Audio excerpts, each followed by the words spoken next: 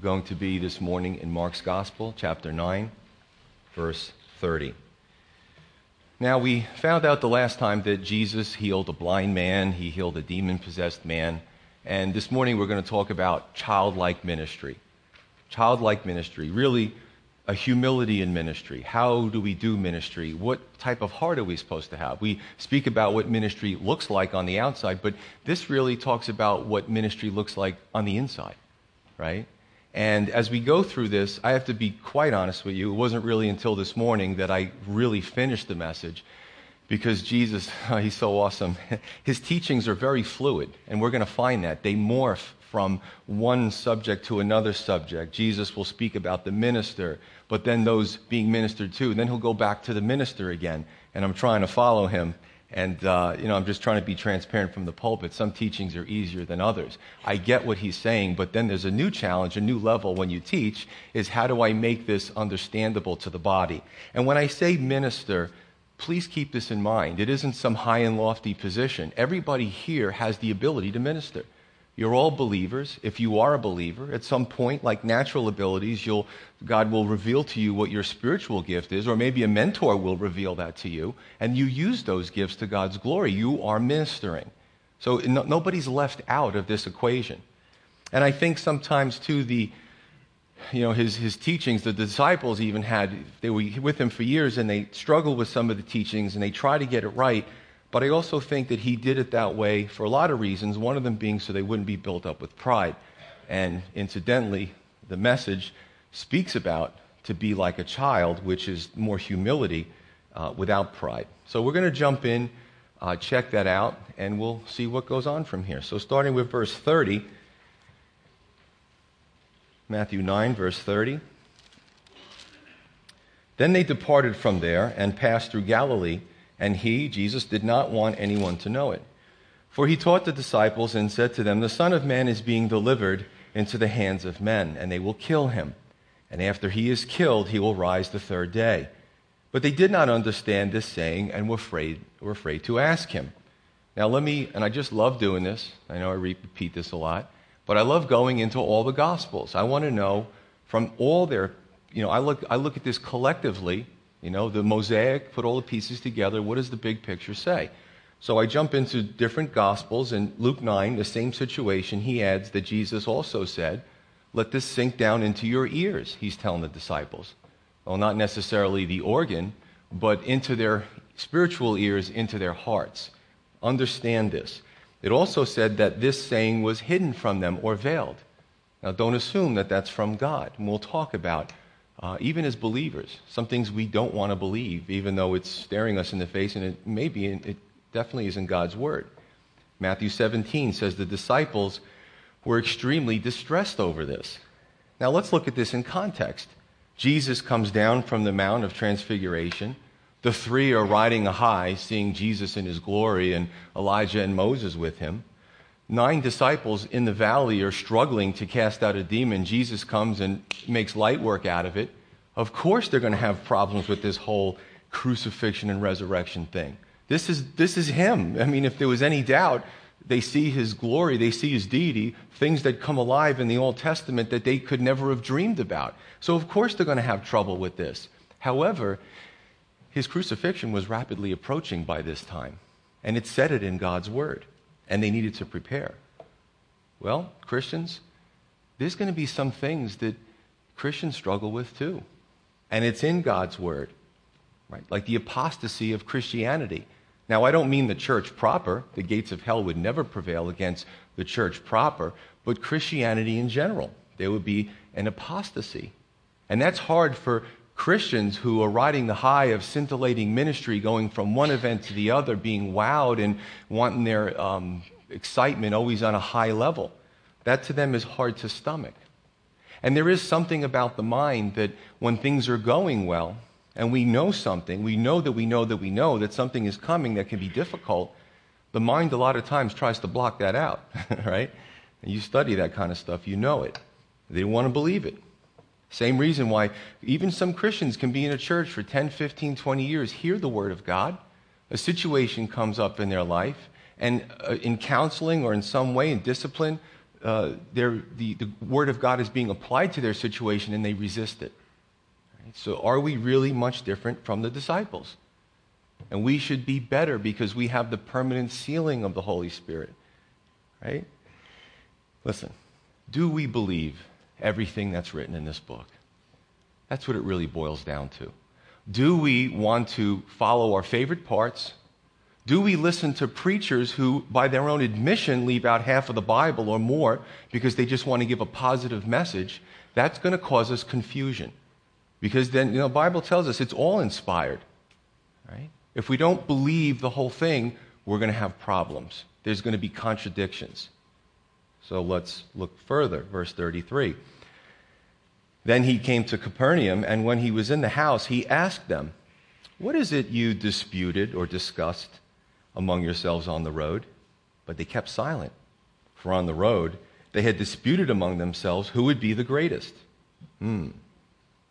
Well, we have to look at these following discussions and understand that in order for Jesus to allow these men, frail men, and some of his followers were women as well, for the church to rest on their shoulders, at least organization-wise, that there was some roots that had to be pulled out. Roots. My wife's a master gardener, and she has many, many gardens, beautiful different themes in our home and on our property. And there was this one tree, skinny tree, right? And it grew up, and it looked healthy on the top. But there was a lot of overgrowth. And what we didn't see until we moved a lot of the overgrowth was that this skinny tree had this predatory vegetation that grew up right next to it. And it started to wrap itself in a spiral around the trunk. And when it gained enough, a volume, when it gained enough of the perimeter, it started to squeeze the tree and the trunk. And my wife was faithful, as she is to all her vegetation, to take this predatory vegetation, to unspiral it, and pull it out from the roots. But you know what? That tree today in our yard bears the scars of that root. What do I mean?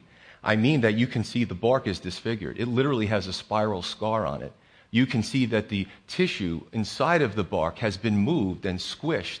There's a real object lesson of what these dangerous roots can do. And we can have those roots too. We have to be very careful because Satan is very patient. He sees something in us and there's a temptation to sin or some type of trial that we fall apart when it happens, and he's patient. He'll ebb and flow, and he'll wrap himself around until he finds an opportunity to squeeze. That tree thankfully made it, but some don't make it. Jesus had to pull that up by the root and get rid of it. See, the disciples had the wrong impression of greatness. And we see this in ministry today. Some of these guys, they're celebrity ministers. Where did that come from? That's actually something that only came about in the last few hundred years. It's an anomaly. It's an aberration. What I do find hysterical, and I can't help sometimes I read the Bible and I chuckle, because, Jesus says to them, so could you imagine being the disciples? You can't even whisper, hey, Jesus is 50 paces in front of us. Hey, I'm better. We were up on the mountain. Jesus is like, what were you saying over there? You don't think I knew? Right? So he tries to get them to come clean. And even Peter didn't want to take responsibility on this one. He started to learn his lesson and be quiet. But in Matthew's gospel, it says they do finally have a discussion with the Lord. Whether it's them or us, an inflated self-ego is a real problem when it comes to ministry. Listen, I don't promise a lot from the pulpit because I never want to be that guy who breaks his promises, but I do promise you that if the Lord blesses us and we end up with another building, we're not going to be a satellite church. And they put really fancy names. It's another campus. But it's just another reason to get a man's face and his voice through a video feed to a church onto a screen like Max Headroom. I'm dating myself, right? So some of you remember Max Headroom. It's just weird for a pastor, and I think it's ego-driven. If God blesses us with another building, I promise you I will raise up men, as they already are being raised up. I will send a human being into that other church. You don't need to see my face and hear my voice in another building. And you know what? In some Calvaries, they do that. I just don't agree with it. I don't agree with it. When we look at the situation with the disciples, now this is cool. I just love all these themes that come out of the scripture.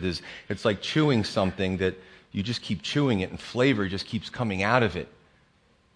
Remember, Jesus took 3 up to the mountain, Transfiguration.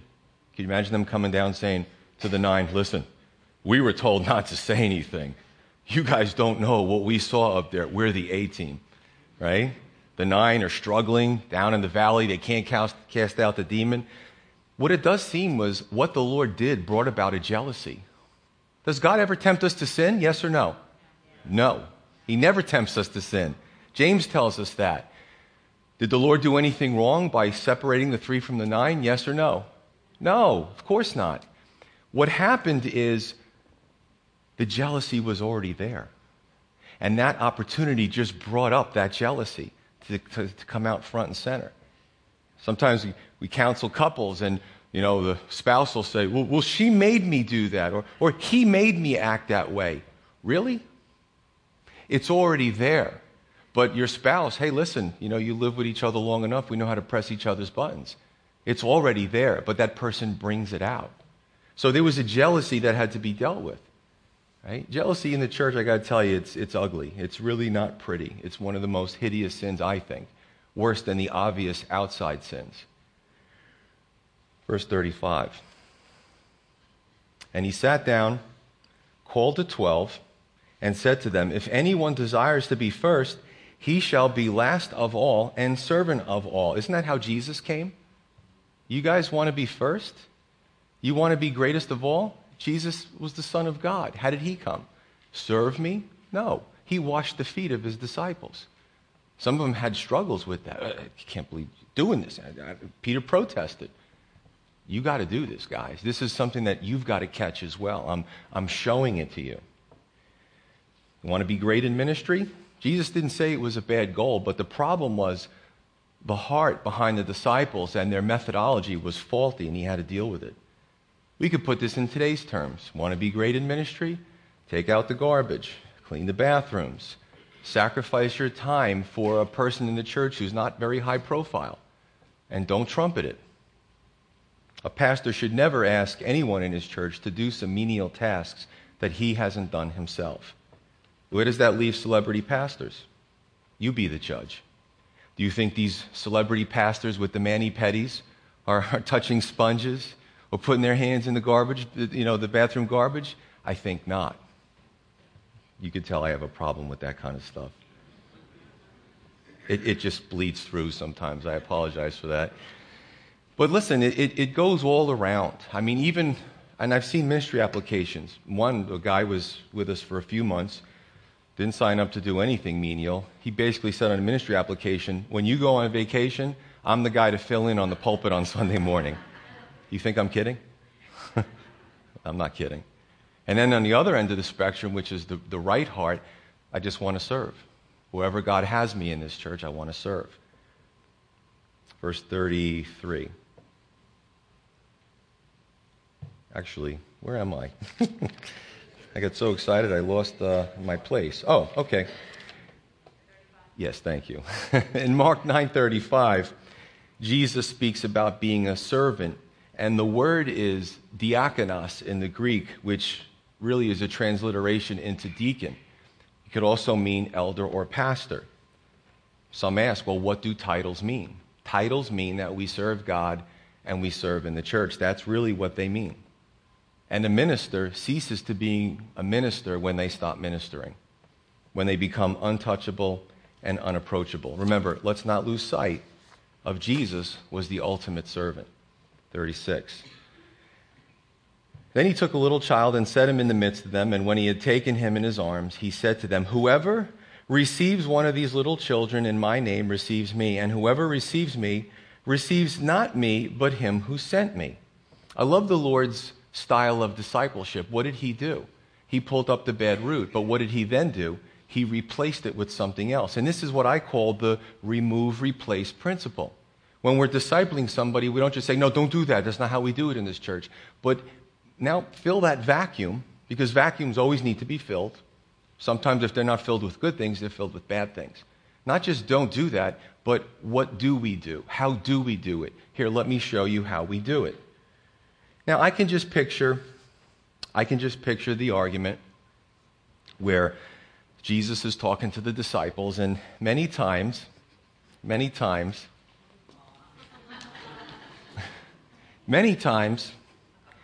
they would be arguing, and they did this more than one occasion, and they'd be talking amongst themselves, and, I did this, and you did that, but you were up in the mountain, but you put your foot in your mouth a lot, and listen, I don't know what exactly was said there. I could just picture Jesus picking up a little child as he's walking towards the disciples, that all of a sudden their voices start to get lower. And they're just looking at Jesus going, what's he doing? Receive a little child in my name. And we see this reflective principle where we're supposed to come as children, gentle, without prejudice, trusting. This is what children do. And what happens is we're also to be like children when we minister. And I can just imagine, again, everybody just quieting down and Jesus using this as an object lesson. We also read in the scripture where Jesus actually comes. I can just picture him going in the midst of them and setting the child down in front of them when he goes to speak. Thanks, buddy. 5.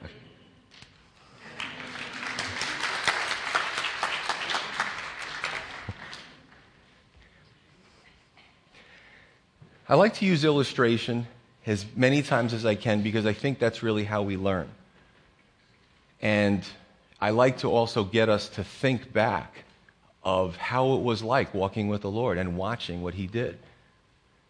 Picking up a little child, he didn't have the technology we have. He didn't have all the fancy stuff that churches have today. But I guarantee you, picking up that child and bringing it towards their group made an incredible impact.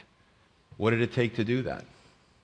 We can only do well when we emulate what the Lord does. So this is the way we take the Lord's name into the world, and this is how we receive the Lord. Remember, in that culture, children weren't really important.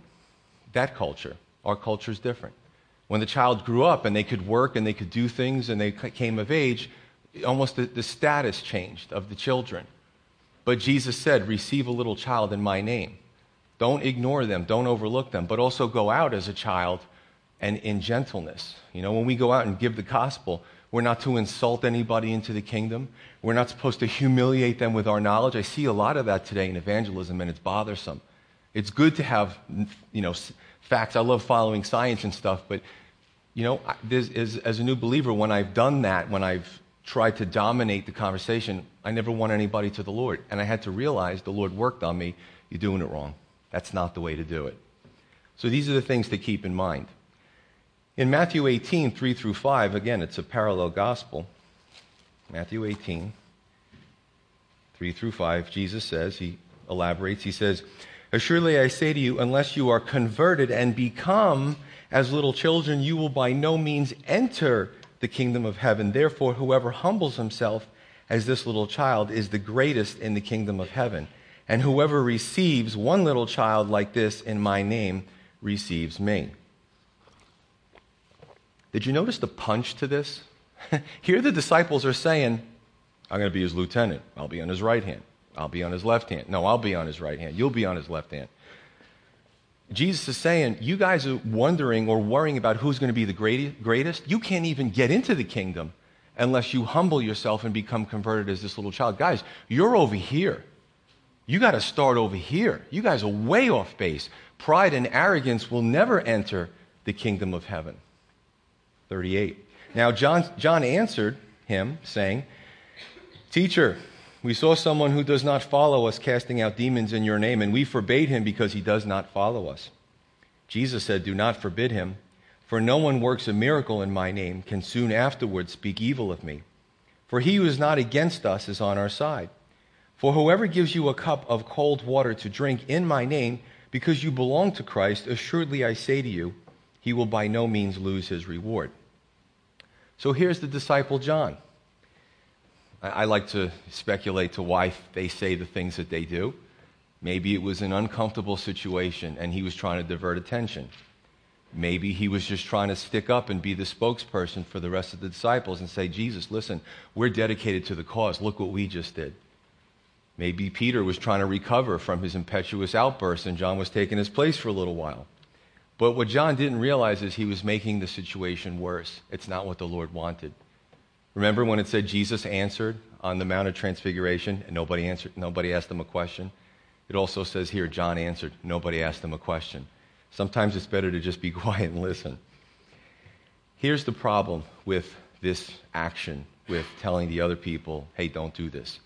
What the disciples did in this situation was they exhibited sectarianism and jealousy for a like-minded ministry. Now, it's all speculation, but is it possible that the person they talked to who was casting out demons, right, probably very effective, is it possible that he was part of the original 70 that were sent out 2 by 2, and maybe for some reason he couldn't commit fully to following with the 12, maybe for some other obligations, but he knew enough of the Lord's teaching that he was able to be successful in casting out demons. I don't know if that's true, but it's good conjecture.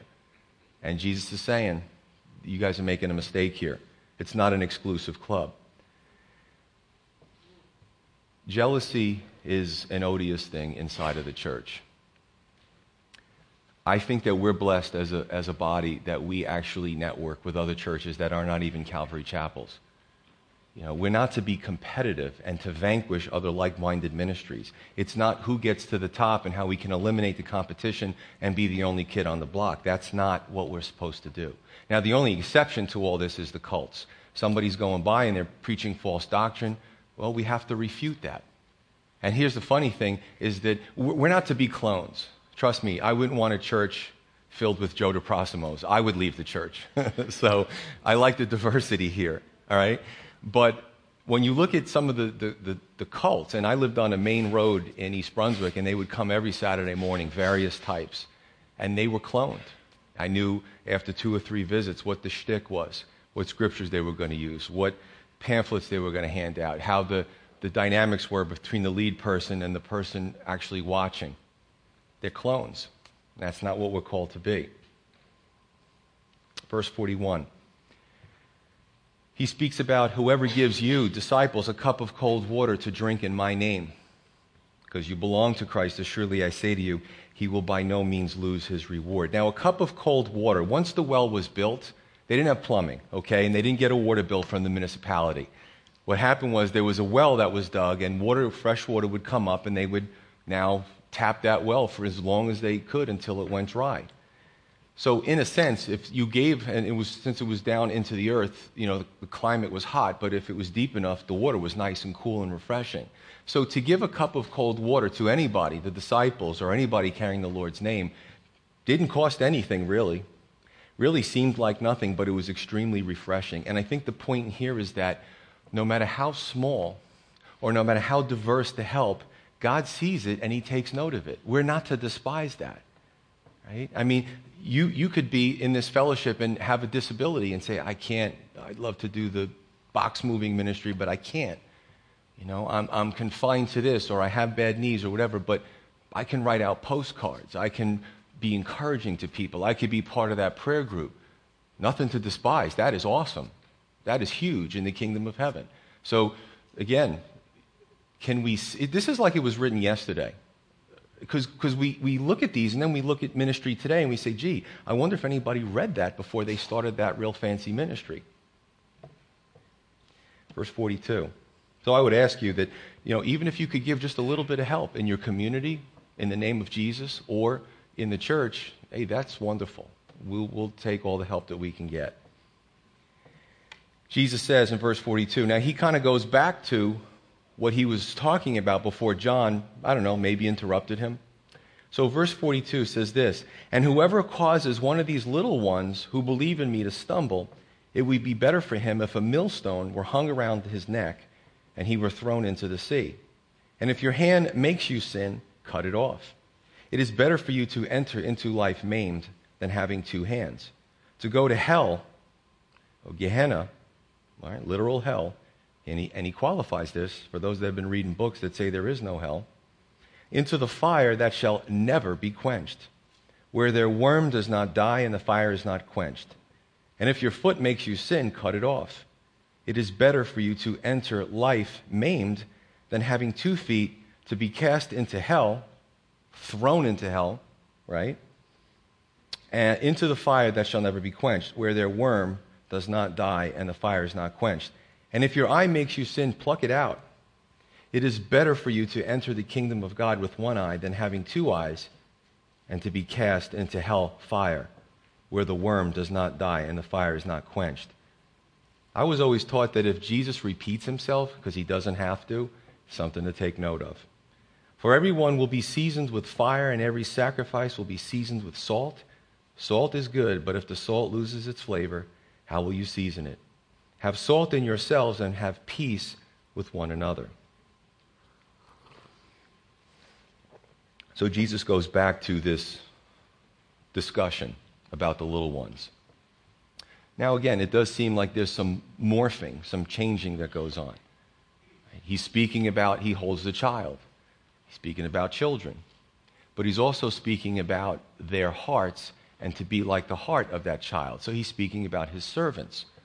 And I have no doubt that he's also speaking about those that are vulnerable in society, hence the whole thing about the millstone. Now, just so you understood, there were small stones in those days, and there were huge millstones.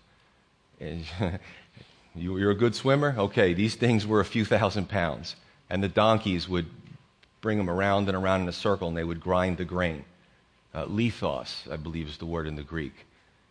And he said it's better, hey, listen, hanging around your neck, throw somebody. They're not. I've been in a few, as a kid, close situations where I almost drowned. I'm not real great in the water, but it's scary. It's scary. I remember horse playing, and I was held under by an older person, and I lost all my air, and all I could see were the bubbles.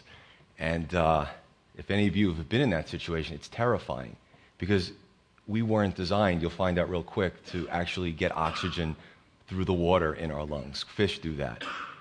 Thank God I came up and I was okay, and I've talked to some of you who've had similar situations. So if that was literally the case, a person being thrown into the sea with this millstone, all you can do is claw your way, and you're just going down, down, down. Eventually you lose your air. Cruel? No. Why does Jesus tell us this? Because he's mean? Hey, this is a part of Jesus I've never read before. It's because he doesn't want us to go there, right? He's giving clear instruction to his disciples. Sometimes ministry can be, you get a following, it can be a drug. Just like anybody else in the world, just like any other high. It's the wrong reason. Wrong reason. Remain servants. Don't stumble people. Verse 18 in chapter 18:10. I'm just going to read one more and then kind of put it together. Matthew 18:10. Again, Jesus elaborates. He says, "Take heed that you do not despise one of these little ones, for I say to you that in heaven their angels always see the face of my Father who's in heaven." Listen, God sees everything, but there's some type of direct line between these little ones, these vulnerable ones, the angels, and the Father in heaven. The speculation, but does it mean that in the judgment, the angels actually might act as prosecutors for those who are predators? Just an idea, just a thought. Justice is important. When we look on the news and we see what's going on in the world, we realize this world is devoid of justice. And we're starting to see lack of justice even in this country. We have a natural desire for justice. Here's the funny thing. We don't want justice for ourselves. We want leniency. But the good news is that Jesus paid for all of our sins at the cross. So God can have his justice, and we can also have eternal life. That's the beauty of the cross. However, for those that refuse, there awaits them a hell. Now, Rob Bell, I try not to call him a pastor, because in my eyes, he's not a pastor. He's written books like Love Wins. That's such a warm, fuzzy title. I want to read it, Love Wins. It's deceptive. Right? In his idea, in his universal idea that nobody goes to hell. This is how complicated the doctrine of hell is, or complex, that we see hell spoken of really in the form of Hades as a temporary place in Luke 16. Then we go to Gehenna, which this word hell is translated in the Greek. And then we go to Limne Pur in Revelation, which is actually the lake of fire. Now, let me go to Gehenna for a second. he does quote Isaiah 66:24, where it says, "The fire is not quenched and the worm does not die." This is a scripture all the way back in Isaiah's day that spoke about the coming last battle where all the Lord's enemies will be vanquished. However, there was a situation where outside of Jerusalem there was this valley, right? And people would sacrifice, human sacrifice, to Molech. It was really sick what the Israelites were doing. You wonder why God judged them, because what they were doing was horrific. So there was sacrifices, people started throwing garbage in there, there was these fires that were burning, and then anything that was discarded. Even, it's really sad, those that couldn't afford a proper burial, they were thrown into, it was a disgusting place. Now, those that didn't actually make it all the way down into the fire, maggots would, I hope you guys are completely digested. I do have to exegete the scriptures all the way. The word worm that Jesus uses is a maggot worm.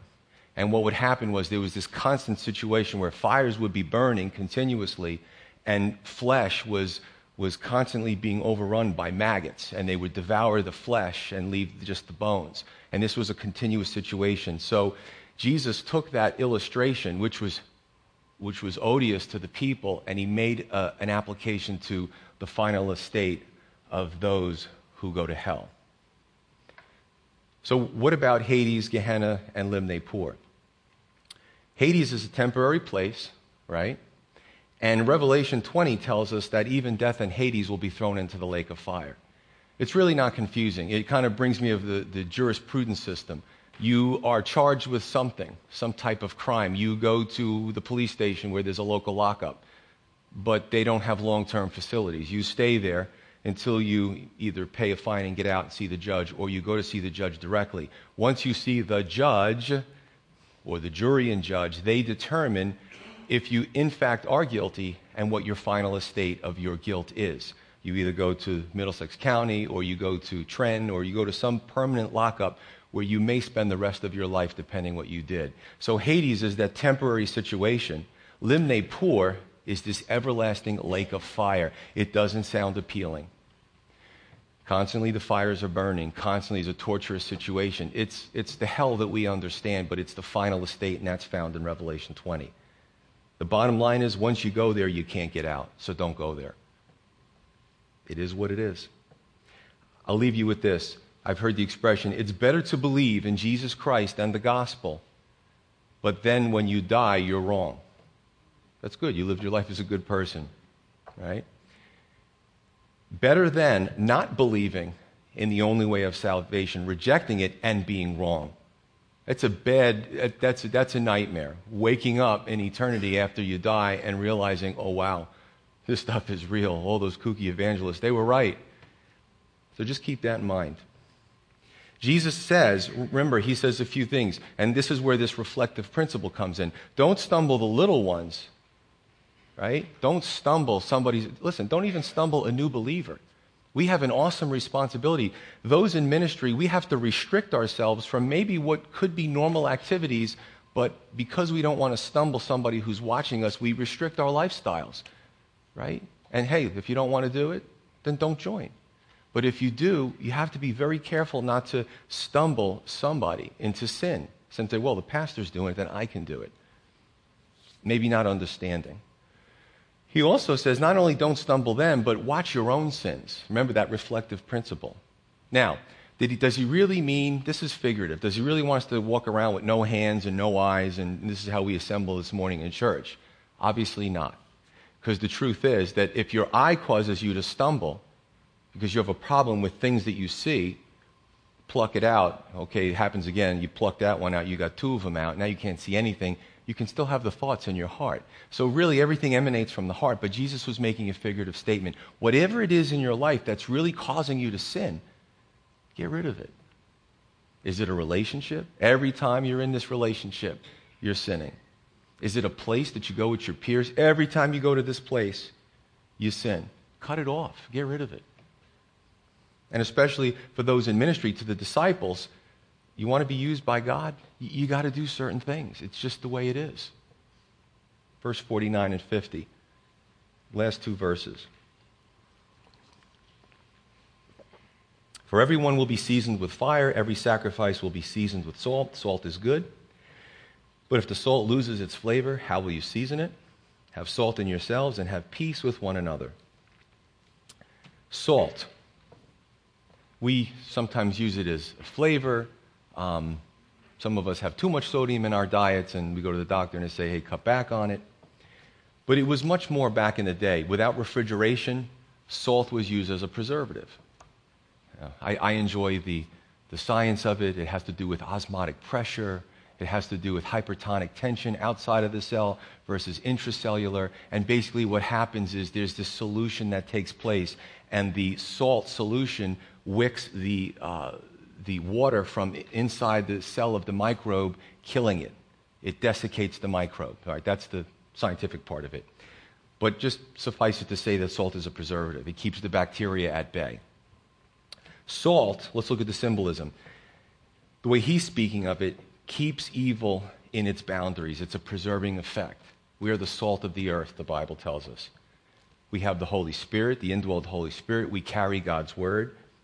And by extension, the disciples and us, we're an extension really of God when he sends us out. We're to bring the Holy Spirit into the world, to the lost, to the saved. We're to bring the gospel, right? We're to bring the word. Be careful not to lose those salty properties. Fire is purifying. Fire destroys. It purifies. In 1 Corinthians 3, we look at works. The Apostle Paul speaks about it. He says, only what's of God will be left. Everything else will be burned up. Some people will definitely go to heaven, but the rewards won't be there because the rewards were done with poor motives. But the true works will remain. Now that we have the symbolism, let's do the next two verses and conclude. Number one, every one, key word, one, every person will be seasoned. I looked up my Greek lexicon. Really, seasoned is a general way of discussing it, but literally it says everyone will be salted with fire. Every sacrifice will be salted with salt. So, number one, the person in ministry will be tested. They will be tried, bar none, in order for God to be able to use them. And every Christian will be salted as well. Now, the person, we get salted, but in addition, everyone's sacrifice will also be tested for worthiness. What are we giving God? What are we offering God in terms of our time or whatever the case may be? Are we giving God our best? Or are we saying, Lord, in the refrigerator, I have some leftovers for you? Oh, we would never say that to God, but maybe we do that with our actions. So we will be salted, we will be tested, but also our sacrifices will be tested as well. The second principle, salt is good, but if it loses its saltiness, it's good for nothing. In Matthew 5:13, Jesus is even more powerful, where he says that we're the salt of the earth. If we lose that property, we're not good for anything except to be thrown out of the house and to be trampled underfoot by men. Again, in ministry, we are reflections of Christ. We cannot lose these properties because we are carrying Christ into the world. And 3, have salt in yourselves and have peace with one another. We're to live as ministers, as extensions of Christ and his word, not feckless, not worldly, but also to live at peace with others who are doing the same. Goes back to the thing about the disciples saying, hey, you're not part of us. We're cool. We're 12. We didn't give you the whole knighting and the kiss or ring thing. You can't do it. No good. No good. Have salt in yourself, but also be at peace with one another. Now, as we look at this, there's a few things that we can kind of sum it up to. Childlike humility, childlike ministry, that's the first thing. 2, to be done without jealousy or party spirit. 3, not to look down on another's contribution, no matter how small. 4, that our actions don't cause another person to sin. And 5, to also keep our own sin in check. To maintain God's word, the Holy Spirit, the gospel, to maintain that saltiness, to be continuing to be a true reflection of the representation of Christ. I don't look at this, just so you know, I don't look at this as, oh, gee, I got to preach this today. It's going to hurt some feelings. It's going to be convicting. I think it's awesome. Because I know for me, sometimes we need to have a gauge. We need to look at something and say, how am I doing? So I look at this as a blessing. It's like the few, the proud, right? You go into the military, they weed people out. Because if they have to go into battle, they need to be in shape. They need to have a camaraderie spirit, right? There needs to be a team spirit. The Navy SEALs, you ever watch those videos, what they have to do, how many people wash out? We're going to fight the Lord's battles. Now, it doesn't mean we're going to go on a literal crusade and start, slaying people with the sword, but it does mean that when we go out into the world, we need each other. We need to come together as the church. We need to build each other up. We need to disciple each other, right? So this, to me, is exciting. And God expects a little bit more out of us than he expects out of the world. Why? Because he's sealing us with his Holy Spirit. There's really no excuse for a Christian not to tap into God's knowledge and wisdom and helps and all that kind of stuff, because he's given it to us freely. So some heavy stuff here this morning, but I look at it as very encouraging. And let me just make this clear as well. If you are truly a believer in Christ, you've trusted in Jesus as your Lord and Savior, there is no hell for you. This is something we read about others and a reality. And there's no hell for us, but we also want those that we go to college with, our family members, our peer groups, we want them to have the same opportunities and the same grace that we were given. We want that to go to them. And that's where the excitement of sharing your faith comes in, because you know the reality, you know the truth. You don't want to see anybody else go through this. This is liberating and exciting, and we're going to give an opportunity at the end of the service for anybody who doesn't know the Lord to come forward, because Jesus has already died for your sins, that you would escape and pass over that fire, and you go into the kingdom, and God says, well done, my good and faithful servant. Enter into the joy of the Lord. Let's pray. Father in heaven, your word